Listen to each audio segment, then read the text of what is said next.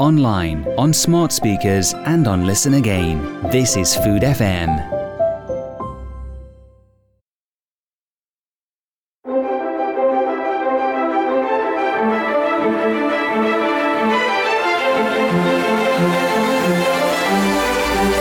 The Drinking Hour with David Kermode in partnership with Club Onologique. The world through the lens of wine and spirits. This week, Lyan Chetiyawardena, the world's most awarded bartender, an innovator whose drinks have made it around the globe. For London Cocktail Week, his celebrated Lyan bars have been recreated together. We'll find out how he became the Lyan King of cocktails.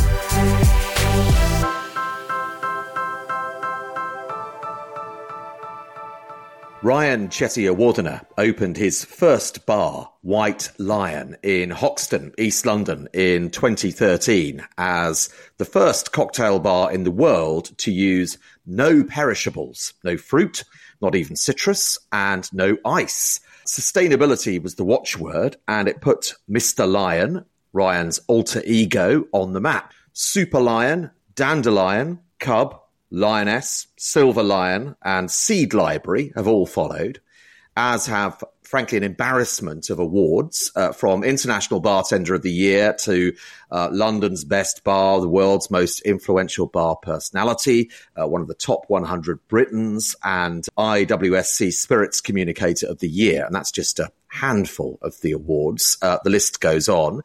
He has a newly released cocktail book, Mr. Lyan's Cocktails at Home. And to mark London Cocktail Week, he is recreating 5 of his groundbreaking bars, some of which no longer exist, under one roof at Sea Containers, the hotel. It's a busy time, so how amazing that Lyan has taken the time out to talk to us here on The Drinking Hour. Lyan, welcome. Thank you, David. Thanks. Very kind intro. Oh, well, it's least I could do. If we've been going through all the awards, we'd fill the Drinking Hour with that, to be honest. But we'll come to that in a bit. I want to talk about how you got started, because you trained as a chef, didn't you? I did, yes. I started out in kitchens kind of just out of school before I was going to art college. And my grounding was originally in the food side of things. But I switched, probably about 8 months into being in kitchens. I switched from the kitchen side to the bar side. And does the kitchen side help the bar side? I think it does. I think there was a lot of things that I learned from being in a professional kitchen that really helped kind of my outlook of how I approached the bar. I think there was something to do. I originally wanted to train about kitchens because I wanted to learn some of the practical side and the kind of systems that went into place, and kind of the idea of the kind of mise en place, having everything ready and not having to do everything prepared a la minute in front of the guest.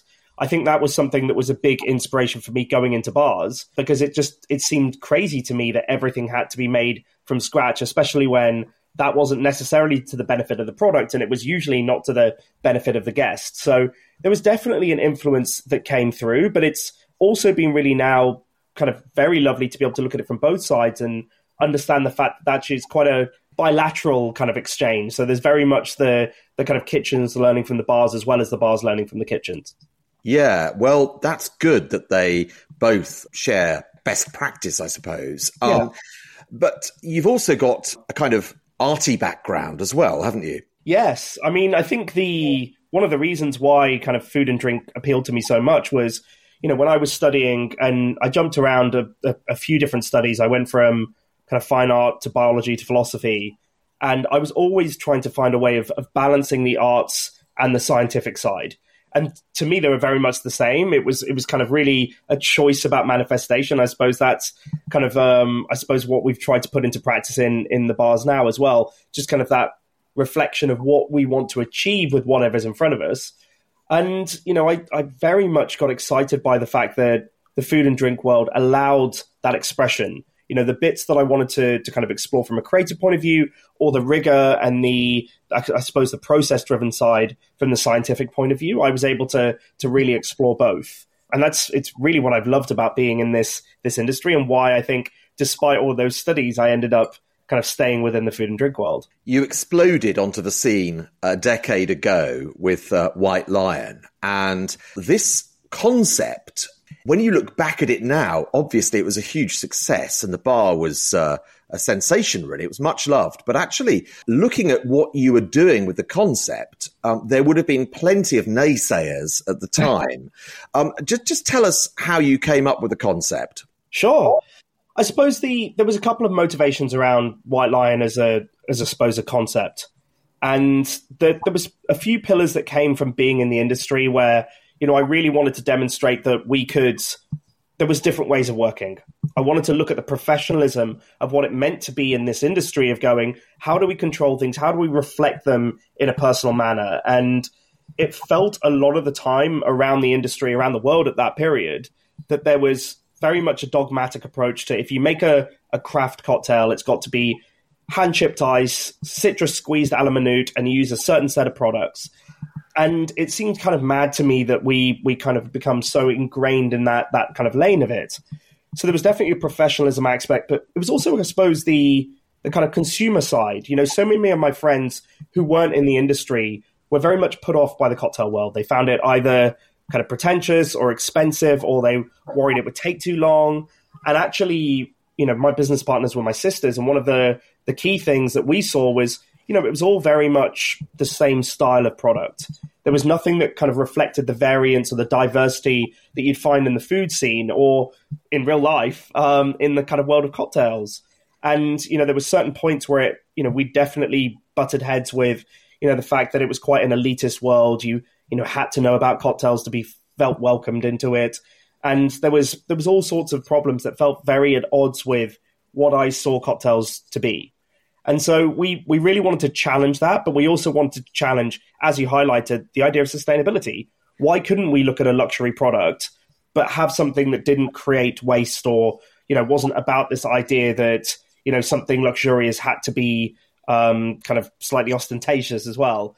So we really tried to use those pillars to kind of demonstrate something quite different. And although we did it almost as a love letter to the industry to go, look, this is a way of us diversifying and doing things differently, it was also a challenge. It very much was there to I suppose, kickstart the industry into thinking differently.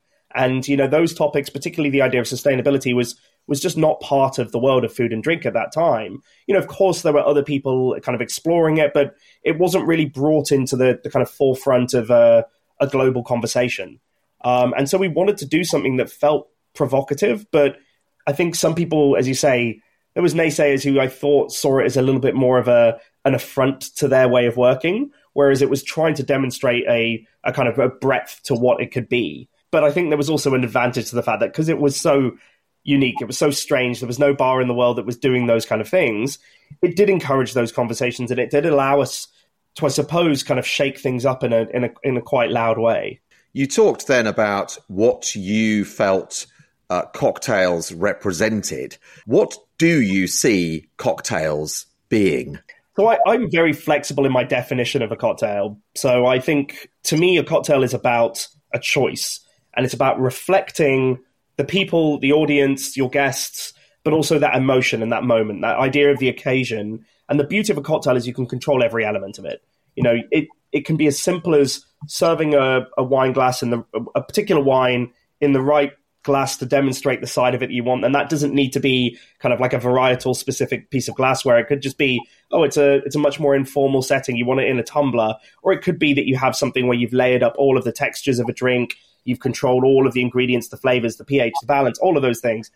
And it's about having something that can change the mood. I think cocktails are magical for that. They can shape or they can contrast, and they can shift this emotion when you're getting together with people in a really wonderful way. And that's why they tend to be born out of a certain place and reflect that kind of culture. And I think there's something really lovely about using those mentalities, but not being strict to the definition of what it is to be a cocktail. You mentioned in an interview I read somewhere that your sister Natasha, to whom you're very close, and yes, the book is dedicated to her amongst others, Natasha was told she couldn't have a Manhattan. That was a real kind of impetus for us, starting the bars. So Natasha, my sister, and our very dear friend Karen, they were young and they were successful. They came and visited me when I was just working in cocktail bars. And I used to make little bottle cocktails for them or for some of their friends or clients.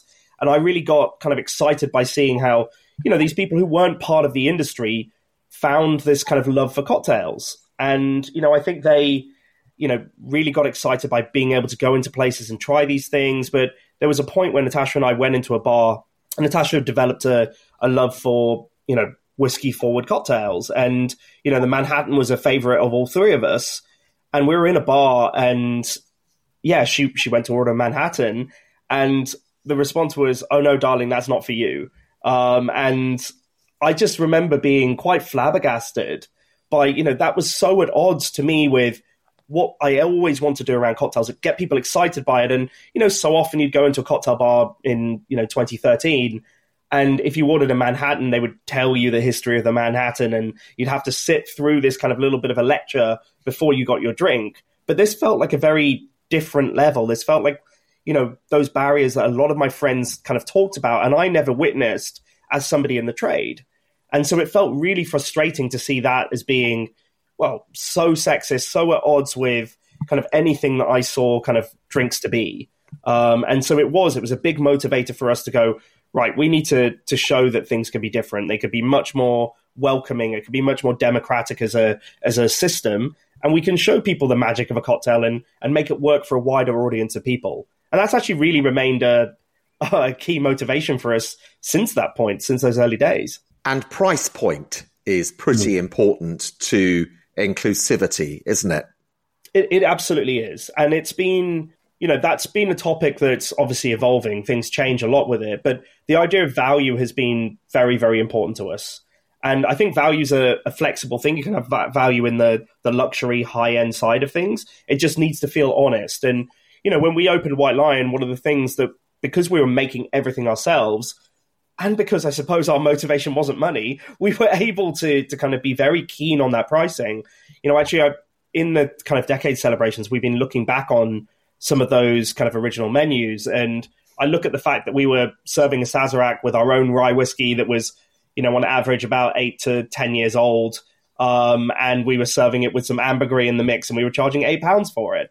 And, it's kind of, if you were to present that to somebody in a different light, they would think we were ludicrous. But, it was important to us to open up to a new audience. And again, to be able to offer a different set of value and to show things differently. And it's, even as we've gone into the bars that we have today, Lioness is in a very luxury position. It's a grand space, but we're very keenly priced. And, of course, it's reflecting the expertise that goes into it and, the type of ingredients we use and, where we are and what we're trying to position as.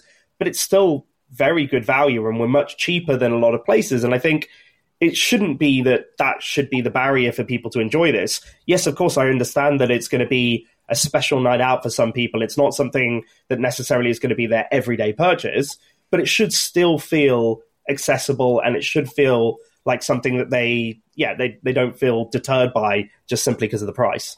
Yeah, it's interesting you mentioned value as well, because that's a word that's often misused, I think, because people associate value with cheap. And actually, that's not value, is it? Value is something that's fair for what it is. And I think that's key. And, I think this is where some of that education around it is important. There's been a lot of talk around, particularly in London, but across the world, around, the cost of goods and what that's meant for, dining out or drinking out. And kind of, I think there has been a disconnect in terms of helping people understand the value of things.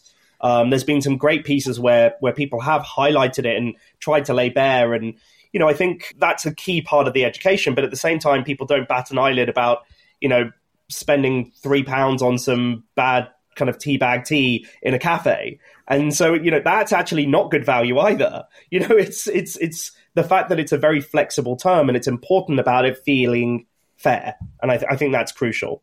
Yeah, tell me about it. I mean, I quite often, a flat white, which is my favourite coffee, is normally about £4. And I don't mind paying £4 for that at all. But what I really, really hate is a bad flat white for £4, because £4 is a lot of money for something that you're not enjoying, isn't it?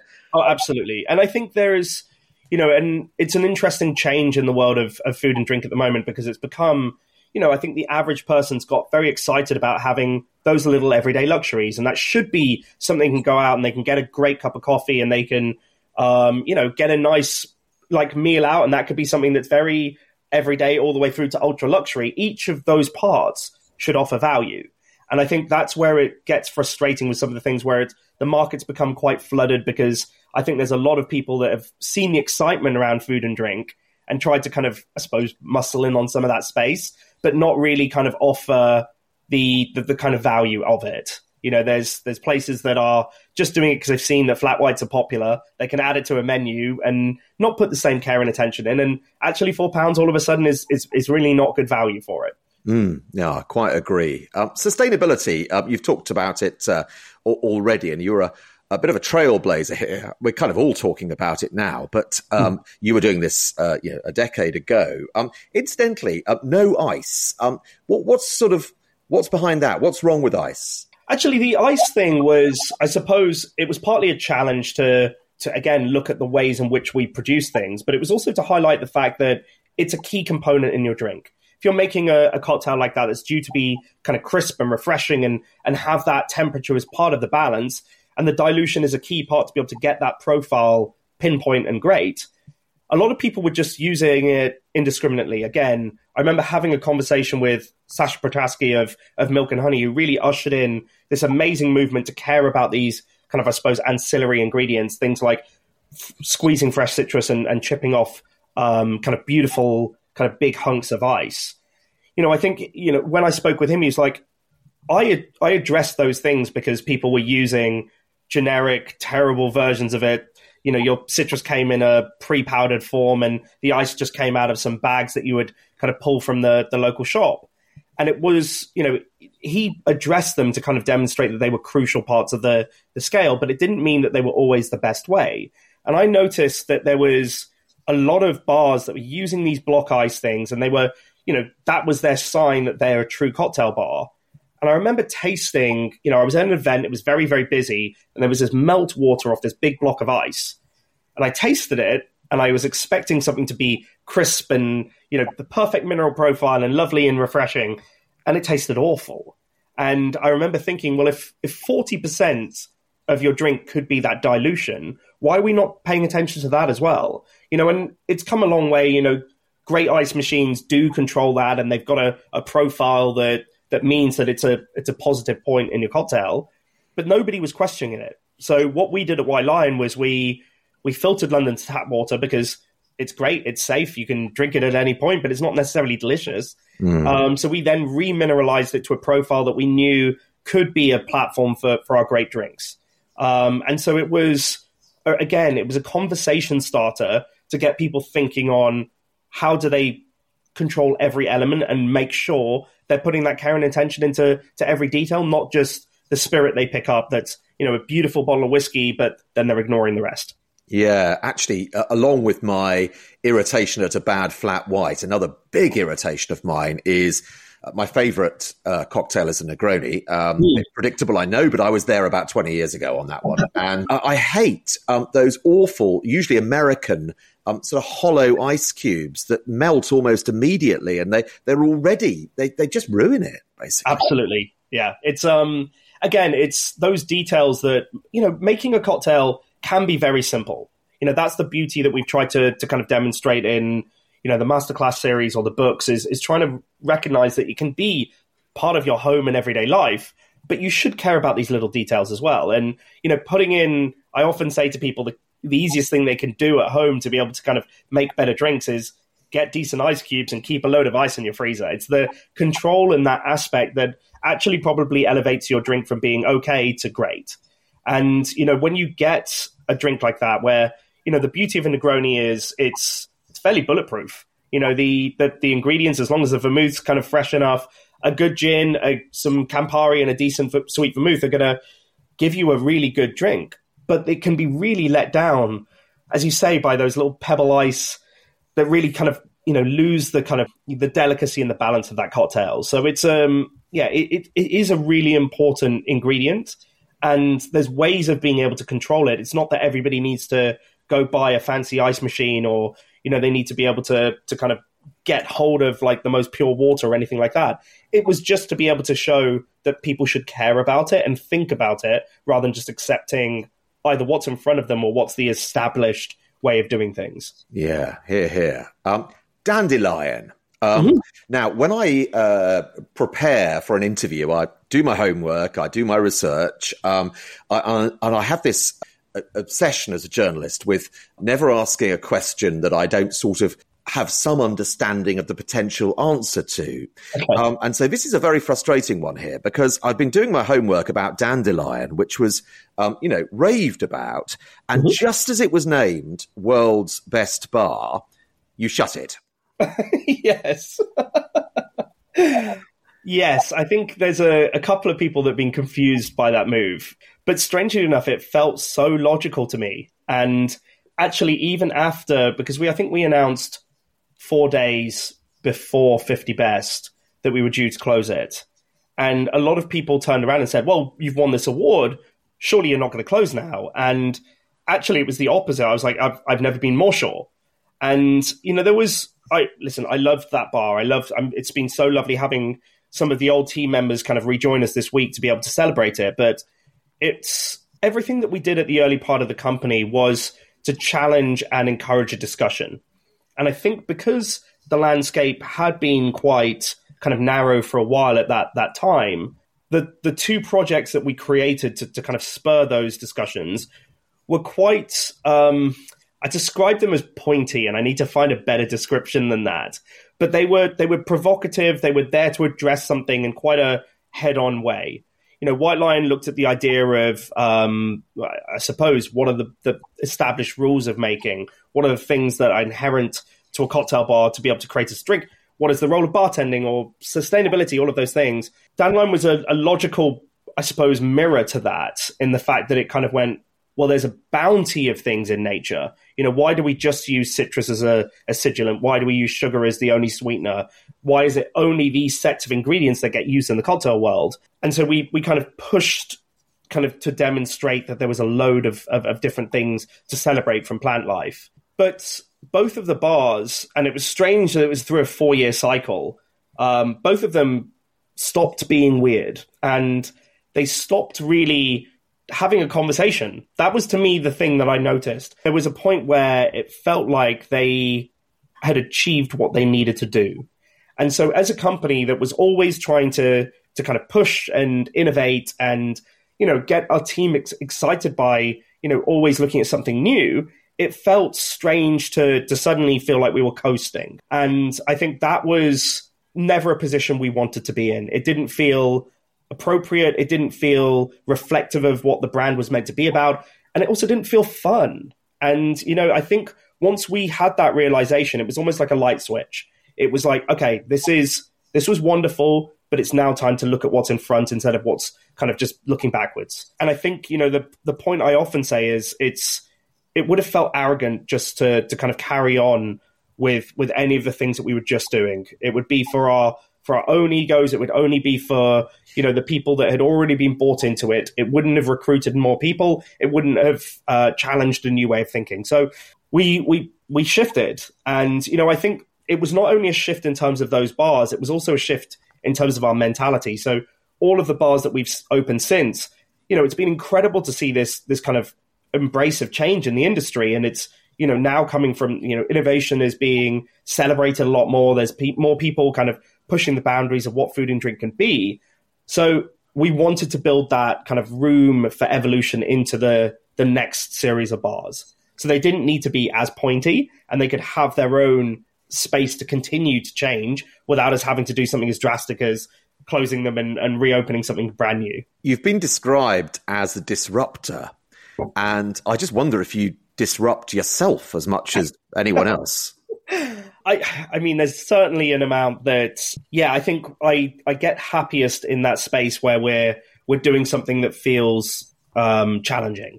Whenever we get together as a team, and it's lovely to be able to have those moments where we ask ourselves, does it feel exciting not only for us, but do we think we can get people excited? Would it feel relevant to both our peers and to the people that we love creating for? And that kind of reflection of going, we want to be able to continue to push ourselves and to feel like we're excited and kind of exploring something new. That's really crucial. And I think, I've got a bit of a short attention span, I suppose, but it's certainly something that we use as kind of like an internal guide to make sure that we're, continuing to kind of stay true to what we set out to be. I was struck, the decisions you take, Dandelion being perhaps the most extreme example, but there are a number throughout the Lyan history, if you like. They're not commercial decisions in the kind of conventional sense. If you were a large corporation, the chief financial officer would have a hernia, frankly, to be honest. So, I mean, do you think you're a good businessman? It's a good question. And I suppose it depends on what, a business's success is what the goals are. And I think we've never wanted to be kind of pie in the sky creatives that don't do things in a commercial sense.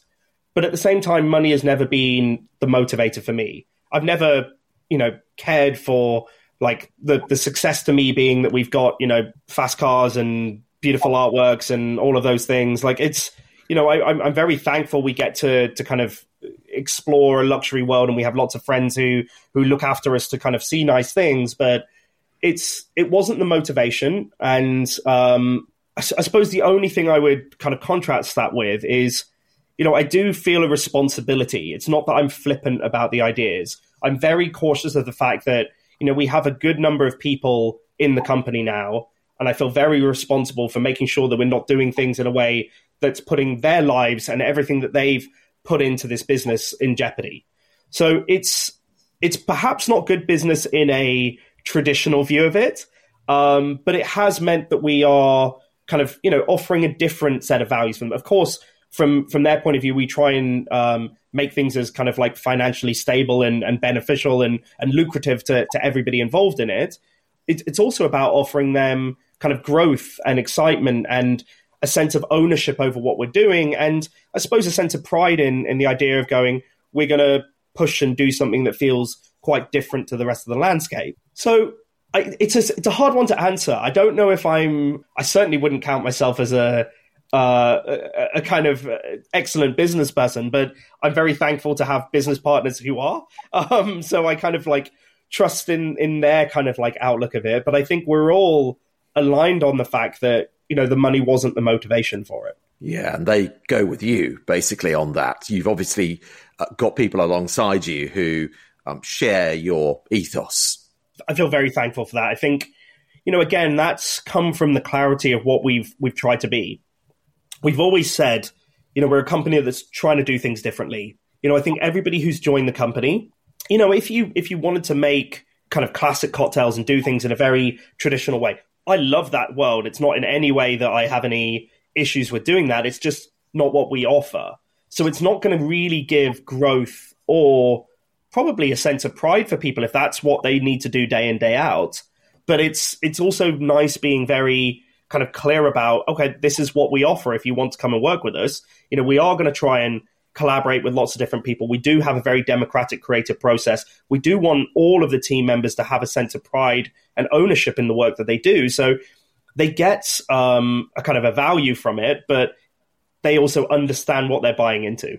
It would be very tempting to just roll out your very successful brand. And of course, you have done that to an extent. We have Washington, D.C., we have Amsterdam, and we have the ventures within London, but they come and go, obviously, to an extent. You could have expanded probably, even allowing for the pandemic, a lot faster, but you're clearly quite careful about that. Yes, I think there are certain things that we've done in the business where we know that they can kind of be sent out into the world. And I think things like the media bits that we've done, there's something really nice about actually creating something, but also letting go of it, it becoming its own thing when people take that item or that piece of TV and it becomes their own to kind of go away with. But in terms of the way that we operate the venues, it's very hands-on. And that's not that we're there kind of making the decisions. Like all of the teams are enabled to make it their own space, but we're there to be able to, and I speak particularly for Alex and I, who work across across all the venues, is to be able to try and look at new opportunities and avenues for them to be able to kind of find new ways in which they can grow and apply their creativity. So it would be a very hard thing to just flood it out. And I also think it would be, particularly with the products we have, it wouldn't necessarily work in that way. They are quite niche. There is something about them that requires a very high human touch, and there's something about them that, it requires the kind of personalities and the care to have gone into it. And that's not inherently scalable. I feel very kind of excited by the fact that we've been able to open in different markets and be inspired by the places that we've been able to open in. And that's something that remains kind of a source of inspiration and excitement to me. So it's not that it's capped at what we currently have, but I certainly don't think that we would have really just kind of taken one of these concepts and just kind of scattered it around the world. It wouldn't really work we do a very, again, and this is probably where it's not great business sense, we do the opposite of cookie cutter in terms of the way that we work. So it's very difficult to kind of consider that type of scale. But at the same time, I really do have an excitement around the idea of opening up conversations to a wider group of people. So there's been elements where we've explored a project about whether it could be scaled, it could go into a slightly different space within the industry. And, that still remains something that feels exciting to me. So it's not like it's a dirty idea to be able to kind of like scale it out, but it would have to feel appropriate to what we're doing. And the products that we currently have certainly aren't those. Why did you choose DC, not New York, out of interest? Because that's the place that's probably more synonymous with a cocktail than anywhere else. Absolutely is. And I think that's, I suppose, a little bit of a motivation for us was kind of not to go with the obvious example. And I think it also sounds very strange to say that we accidentally opened a bar, but there is an element of the fact that DC was a very exciting thing for me because I fell in love with the city. I went out there. I didn't expect to kind of really see what I did see. I had a very different kind of, I suppose, projection of the city when I was going in. I went to do a talk out there. And then I remember coming back and feeling, well, actually, the reason why it really excited me was it felt like Edinburgh. And Edinburgh was kind of home for me for a long time, very, very dear to my heart. And, there was elements of it that felt very similar to that. And there was this great collection of food and drink. And I spoke to other friends around the US and they were like, why were you going to DC? And they were like, and I was like, when did you last visit DC? And they're like, I was probably 8 years old. I went for a school trip to go visit the museums. And it felt such a common story that I noticed that so many people in the country, and it's the capital city, yet so many people have discounted it, overlooked it, or just kind of gone, well, there's not a load of great food and drink in that city. So it was also nice to really showcase that wasn't the case, be part of something that we could really feel close to as a community. And we were very, very warmly welcomed, which was wonderful. And we got to be able to kind of collaborate and interact with the other amazing things going on in that scene. And that's what we always search for, is something that feels that we can be part of. We're never going in just to be like, we know better, we've had the success, we're going to plug it in. We want something that's specific to that location, to that culture, to those people, but also that we can, not feel an island in amongst. We could feel part of a kind of community of great food and drink. And DC was that. So it's not that New York doesn't appeal. And I love New York as a city. And, we've done a few kind of like events there that have always been very kind of lovely to be able to, as you say, the knowledge base in that city around cocktails and the excitement around new food and drink is very strong.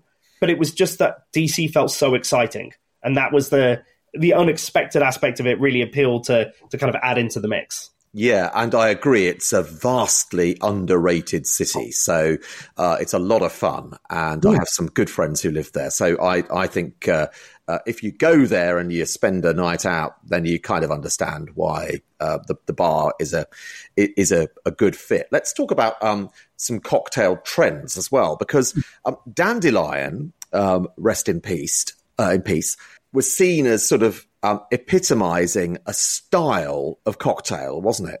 Yes, I think there was certain ingredients and certain even aesthetics that the bar really championed that you started to notice kind of crop up around the world. And that was really exciting because the point was to kind of highlight that there was so many other ingredients to be able to look at. Why do we if we're looking at even like a citrus aromatic, why do we only use a certain set of fruits when there's things native to us, there's things that are abundant, there's things that are invasive, there's huge swathes of ingredients that we can use in not only a more conscientious manner, but also in a way to kind of highlight diversity and new sets of flavors, and also develop these conversations with our guests. There was so many opportunities that we were able to have where we gave little fun facts, we highlighted something that, wasn't familiar to people, but kind of felt very accessible and exciting to them. So, it was really nice to see how much it became, I suppose, kind of mimicked in a lot of senses. But actually, one of the things that I found a bit of a shame was, it was great to have, pine was probably quite a key ingredient within kind of Dan Lyan's repertoire. And it was kind of largely unseen in I suppose, kind of food and drink space at that time. It's now quite commonplace. It's so great to see. It's a great ingredient. It's wonderful. It is kind of a abundant ingredient to be able to use. But it seems strange to me that people only copied the cocktail, the end result. Whereas to me, the really fascinating thing that we developed through our time, it was, I suppose, employed through Dan Lyan as a development, was this idea of getting like a democratic creative process in place.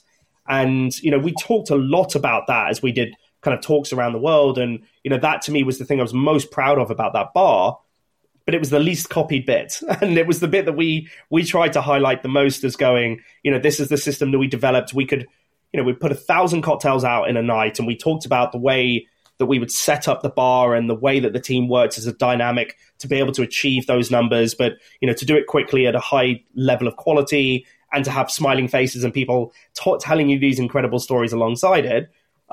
It seemed a bit of a shame that the only thing that people really latched onto was necessarily the way that a cocktail might look. So it was really nice to see it succeed in some of those endeavors.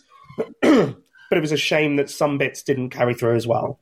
And you favour a more pared down kind of approach to cocktail making these days, don't you? Yes, I think actually this is something that I learned a lot from Doug McMaster of Silo. But I think it was also the thing that I suppose joined us together. We both looked for a clarity of flavor, and it was always about having things that didn't feel muddy, didn't feel like there was 100 ingredients thrown together. And Doug taught me the power of removing things. And there was so much that he would do. I remember when we were developing Cub, still in the early days when Silo Brighton was still a go and we hadn't closed White Lyan, we were just talking through the ideas. And he would do a dish that was 3 elements or even 1 element. And he would just use kind of different techniques to represent a different facet or a texture. And it would just become this incredibly complex thing with a tiny smattering of ingredients. And I suppose I'd always reflected and loving those. If I think of some of my favorite cocktails, a martini or a daiquiri, there's nothing to hide behind. They're very simple in their kind of composition, but the delivery of what the end product is magnificent. And I suppose as time has gone on, I've shed some of the rules that I had grown up with in the kind of classic cocktail world or working in other styles of venue, to then start to take away instead of add. And we certainly do some kind of complex ingredients, and we do some things where there's some quite strange transformations, but there is definitely a pared back approach, and there is certainly a clarity of flavor as the kind of end goal. So I'm not really a huge one for the kind of maximalist approach to kind of flavor creation. And are you seeing spirits that are more popular as a base ingredient and those that are less? I mean, a lot is written at the moment about gin going out of fashion, for example. I mean, I think there's always fashion. So there is a shift, and things will go through cycles. Gin's not going to go away. It's gin is the basis for the majority of classic cocktails, and it remains a bartender's favorite. So it's going to remain very much kind of at the heart of a lot of cocktails. And I think one of its key attributes is its versatility. But I think there is also this wonderful moment of excitement within the public to kind of understand new things. The fact that true tequilas and kind of like world of mezcal is becoming much more kind of mainstream is very exciting. But there's also these kind of products that don't fall within kind of established categories. You're seeing some wonderful spirits that I suppose maybe aren't as popular in cocktails, anything from your kind of aquavit to, people looking at things like sherry and other fortified wines. But there's also, as an example, the team out of Copenhagen, so the Empirical team, who are making spirits that don't, one's made from sorghum and it doesn't really fit within rum, it doesn't fit within vodka, it's not within one of the kind of usual categories, or they're using a kind of multitude of ingredients and a kind of composition that's not a gin and it's not a kind of spiced whatever. And I think that's a really exciting space because it's, again, you're getting out of the confines of, okay, yes, of course, it's helpful to kind of explain to a guest that tastes a little like a margarita. But ultimately, we also want to be able to move beyond some of that rigidity, get people out from those kind of very kind of like tight lanes to go, well, look, there's other ways of looking at flavor, and tell me what you like and crucially what you hate. And then we can find something that, might be new to you to be able to try. And so there's a real shift going on in terms of, what is the must kind of stocks within a bar, and what are the things that are cropping up on cocktail menus as a result. And there is a trend, obviously, for conscious drinking. Are you seeing more and more people interested in less alcohol? Certainly been a booming category. I mean, it's been part of our menus for the last 10 years, but I suppose it's gained not only space, but also consumption within the bars as the years have gone on. Now, I don't know if that's wholly down to, I suppose, people shifting towards consuming less. I think they're being much more considerate about what they're consuming, but they're also, bars have become much more welcoming about different times you go to the bar or the different occasions. I think the pandemic highlighted that you don't go to bars and restaurants just for the product. You actually need the social side of it. And as kind of both the public and venues have started to recognize that a bit more, we're seeing people who come into the space to have a meeting. Usually it would be very much a social thing, but actually, why wouldn't you go in and have, if the bar's open at a time that you'd usually want to be able to kind of have a meeting? It doesn't need to be in an office anymore. You don't need to have those conversations in those kind of rigid formats. I think a lot of businesses have fallen out from that. So those aren't the occasions that you might want, a kind of stiffer cocktail. So you would still want something that feels special and has that moment where you could perhaps cheers over it or breaks the ice if you're doing a catch up with a friend.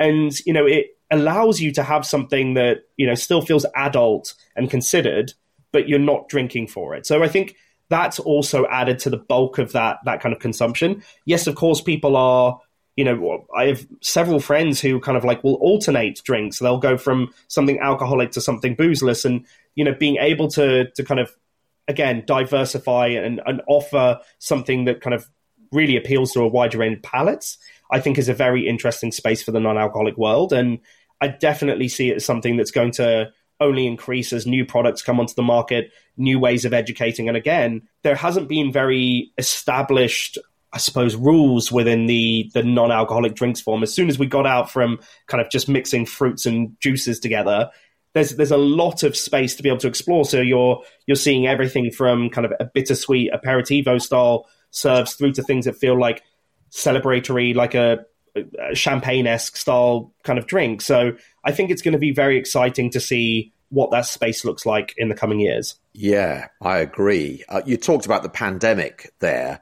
It had a terrible impact, obviously, in so many ways to lives chiefly, but it had a terrible effect on hospitality as well.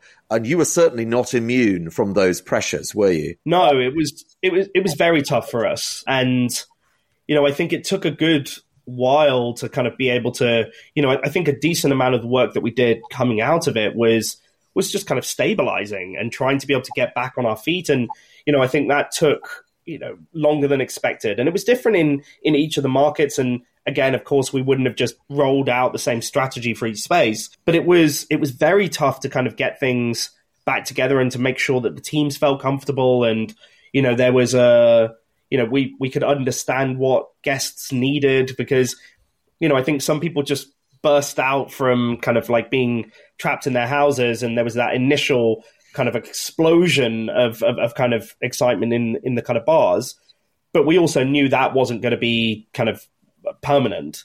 And, there's been lots of consequences from, the business levels to, I suppose, staffing has been impacted by that, and supply chains. So many things have been very, very difficult. And we're certainly not back on kind of like fully stable ground since then. So it's something that it's affected everybody, which I suppose is, a little bit of a silver lining, because, everybody's trying to work out similar solutions. And, it's kind of something where there's at least a sense of kind of camaraderie around trying to kind of overcome some of those problems. But it's certainly a point that still feels quite difficult for the industry. Well, we all started mixing at home during the pandemic because, frankly, there was nowhere to go.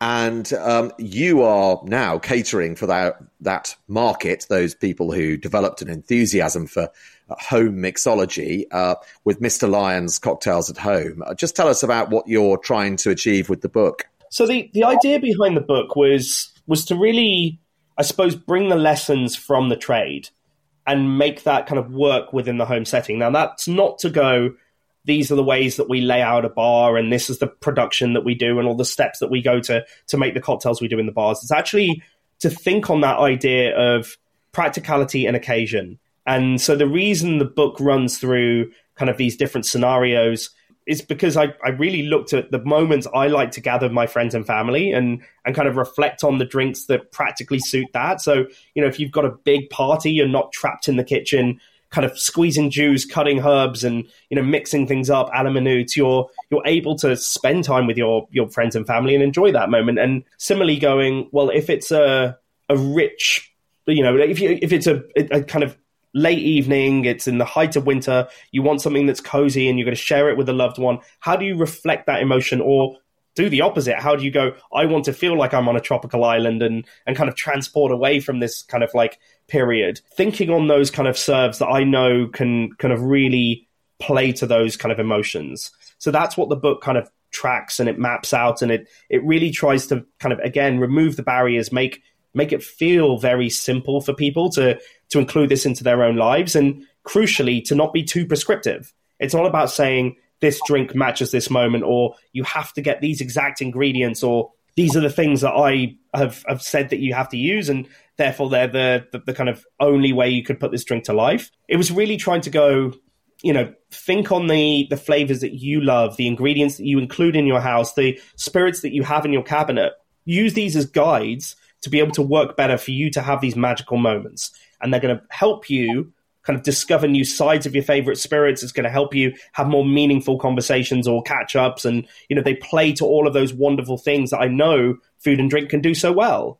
So it was, in a way, it feels quite simple because it's a very honest and accurate reflection of the way that I use food and drink in my life, by giving enough of a kind of guide for people to make it practical and relevant to their own. I like to experiment a bit. It doesn't always go terribly well when I'm mixing a drink. It's not necessarily my forte. I've never worked behind a bar. I've never been anything like a mixologist. Has a cocktail ever gone badly wrong for you? It definitely has. There's been certain points where I've been at a friend's house and they've gone, oh, can you, mix up a cocktail? And you're looking through a cabinet of a very sparse, you've got some sweet chili sauce, you've got some, some jams and a couple of different spirits dotted around. And so you've tried to kind of like, I suppose, quickly understand what might work. But then somebody throws a curveball in and goes, I really like a margarita. And so you're trying to have something that's got that brightness, and, you're looking at something that's essentially likely to have been a strawberry jam old fashioned otherwise, and then all of a sudden you're trying to mix up something else and using some of the kind of various different sour condiments in the house. And there's been a couple of occasions where it's been disastrous on that, but I suppose the fun of kind of mixing up those drinks is there's always a bit of amusement around it. And, you can always have that little, right, we're going to do this as a shot and it's going to be our little bit of fun. It's not going to necessarily be the most delicious. But I suppose that's why, I put the bits together in the book that were, these are, even if you sub in something completely different or you throw in a herb that might not be, kind of ideally suited to this, this framework and this balance is going to give you something that is largely on a whole quite delicious. So it's trying to remove those points where, you're trying to force a kind of square through a circle and go, well, I need to make a margarita style drink out of these ingredients.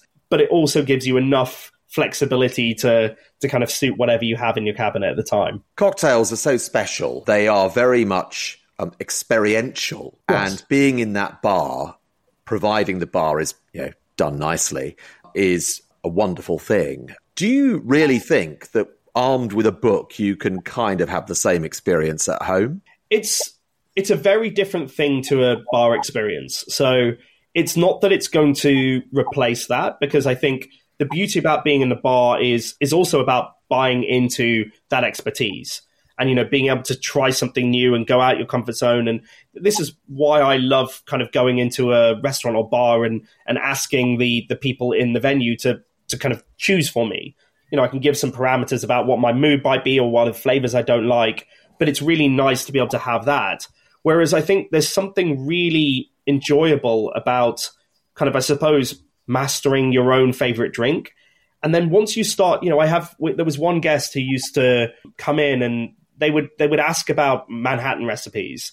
And they really got to the point where they perfected their home Manhattan that they didn't need to order that when they went into a bar. They were like, well, it was really exciting. I all of a sudden discovered this whole new range of whiskey forward, either vermouth-based or kind of like richer style cocktails, because they didn't need to order the Manhattan. They've got their own version at home that they know that they love their brands for, the right dilution, the moments they have it, they've got that nailed. And I think that empowerment side of it is really exciting, is going, you can always go to a bar and, if you've got a favorite way of it being made, you can have them mix it, but you can try something new.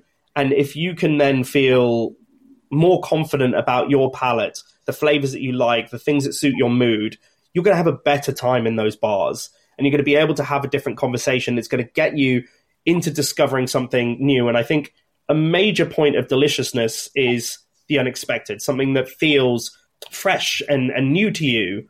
So if you're more able to kind of get those moments when you're dining out, when you're kind of visiting bars, that's a wonderful thing to feel like you've kind of helped people along their journey with. Looking to the future, I have to ask you, first of all, whether Cub is going to come back, because that fell victim to the pandemic, didn't it?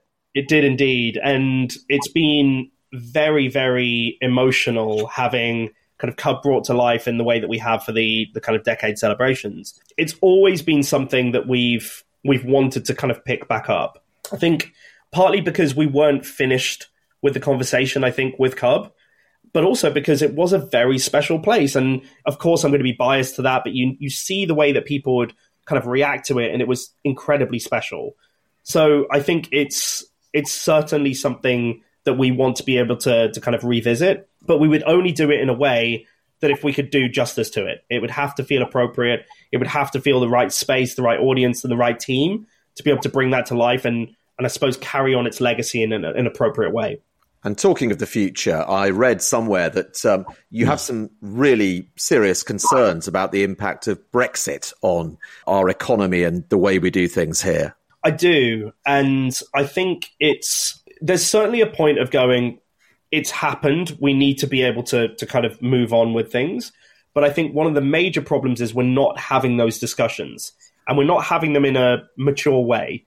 And, I think there's no point just kind of lamenting and just kind of moaning about what's happened. There has been changes to a kind of workforce opportunity. There are changes to what ingredients that we can get hold of. But if we're not able to have all of the kind of appropriate people in the room, food is the biggest manufacturing in this country. If we're not able to discuss that in a mature way, it's not only is it very problematic to the fact that the creative industries are our biggest export and food is a major thing within that, but it's also literally the way that we look after ourselves. We need to be able to look at this in a much more balanced manner, and it needs to be the people who are involved in it who are part of those conversations, and that's not what's happening at the moment. A sober point to leave it, but I can't let you go without asking you a question. You'll have been asked 100 times or more what your favourite cocktail is. I'm not quite going to do that, but we do ask for a desert island serve. So a desert island drink if you were stuck on a desert island, you could only have one thing, what would it be? It's difficult. I've become a bit of a stuck record for this because there are a couple of unicorn kind of products out there that are becoming more and more scarce. And I think the conversations around them is kind of really made them, even more hallowed as a product. And it's also probably the most terrible thing to be able to have if you're on a desert island. But some of the old Scotch whiskies that, to me, just the amount of concentration that is packed into them feels so ludicrous. And it still remains the greatest thing I've ever tasted is a 1964 Bowmore from a single pheno cask. But it is the thing that I would, if I could kind of seek it out, and that would be my endless supply. You often think about if you were going to be stuck with one of anything, what would it be? If it was going to be your one movie, your one album, even if it's your favorite album, it's very difficult to kind of imagine the idea of that being what you're kind of almost trapped with. But I think the reason why I've kind of gravitated this as an answer is because it's a very shifting product. Like a great album, you're going to discover new sides of it. You're going to get very familiar with one part, and then all of a sudden it's going to peacock's tail and just start show you a completely different other side. It's not a overly polished product. It's not like ultra refined. It's got so much going on that I think it would be the right thing to be lost on an island with. So it's, again, a terrible play given the fact that it's going to be, I presume, hot and you're going to be needing a lot of kind of water to be able to quench. But the old Bowmore whiskey is going to be my call. Okay, it's a good call. And if you've got a bottle of it, you'll soon forget about Brexit. So that's good as well. I could talk to you for hours. Ryan, thank you so much. It's been a great pleasure to chat with you, and congratulations on a decade. What a decade. And good luck with the rest of the bringing all the bars together celebrations. Thank you so much. It's been an absolute pleasure to chat. Really enjoyed it. The Drinking Hour with David Kermode in partnership with Club Onologique. The world through the lens of wine and spirits. Well, let's raid the drinks shelf of the IWSC to round off with some medal winners that might help you make the perfect serve. And some of the very highest medal winners here, gold outstanding, for which you must achieve 98 points. And that was the score awarded to Loch Lomond Whiskies, 10-year-old single malt Scotch whisky, described by the judging panel this way: a fruit-driven nose showing tropical fruits, especially pineapple, combining with bonfire smoke aromas. Tropical fruits linger on the palate, where the gentle smoke is integrated, ending with a vanilla sweetness in the finish. Good malt character, estery and fruity. And from the Highlands to the Canary Islands, for a gold outstanding rum with 98 points, Destillerias Arejucas, 12-year-old Selección Familiar rum. Ian Burrell, a previous guest here on The Drinking Hour, episode 83, was in charge of the judging for this one, and here's what the panel said. Delicate aromas with cooked orange, hints of spice, brown sugar and vanilla, with a subtle floral aromatic impression on the nose, leading to a big, rich, well-rounded palate with bitter orange and tropical fruit flavour characteristics, combining with oak influence. Also winning a Gold Outstanding Award on 98 points, and also a trophy for Best in Show, Miguel Torres 20 Ordage Brandy. That tasting note, beautifully open nose of bright orange zest, thyme flowers and Earl Grey tea. The delicate palate has a rich chocolatey warmth that reveals freshly baked brioche, toasted coconut and honeycomb before a long finish of apricot and cinnamon. Amazing complexity. Next, tequila. All the rage right now, of course. Avion Reposado tequila from Pernod Ricard's House of Tequila.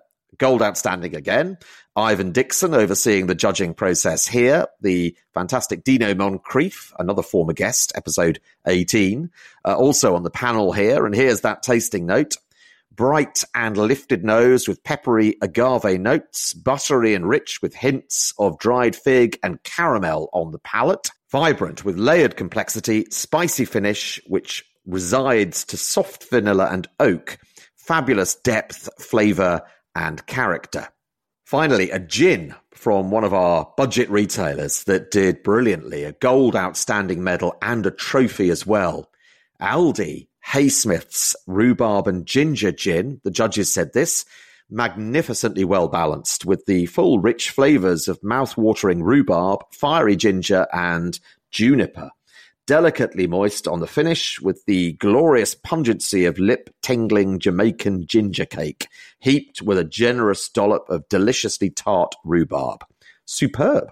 And that's it for another edition of The Drinking Hour. My thanks to Ryan, aka Mr. Lyan, and hope you enjoyed listening to that and hope you enjoy a cocktail too. Thanks for your company and see you next week for our highlights of Series 11. The Drinking Hour with David Kermode in partnership with Club Onologique. The world through the lens of wine and spirits.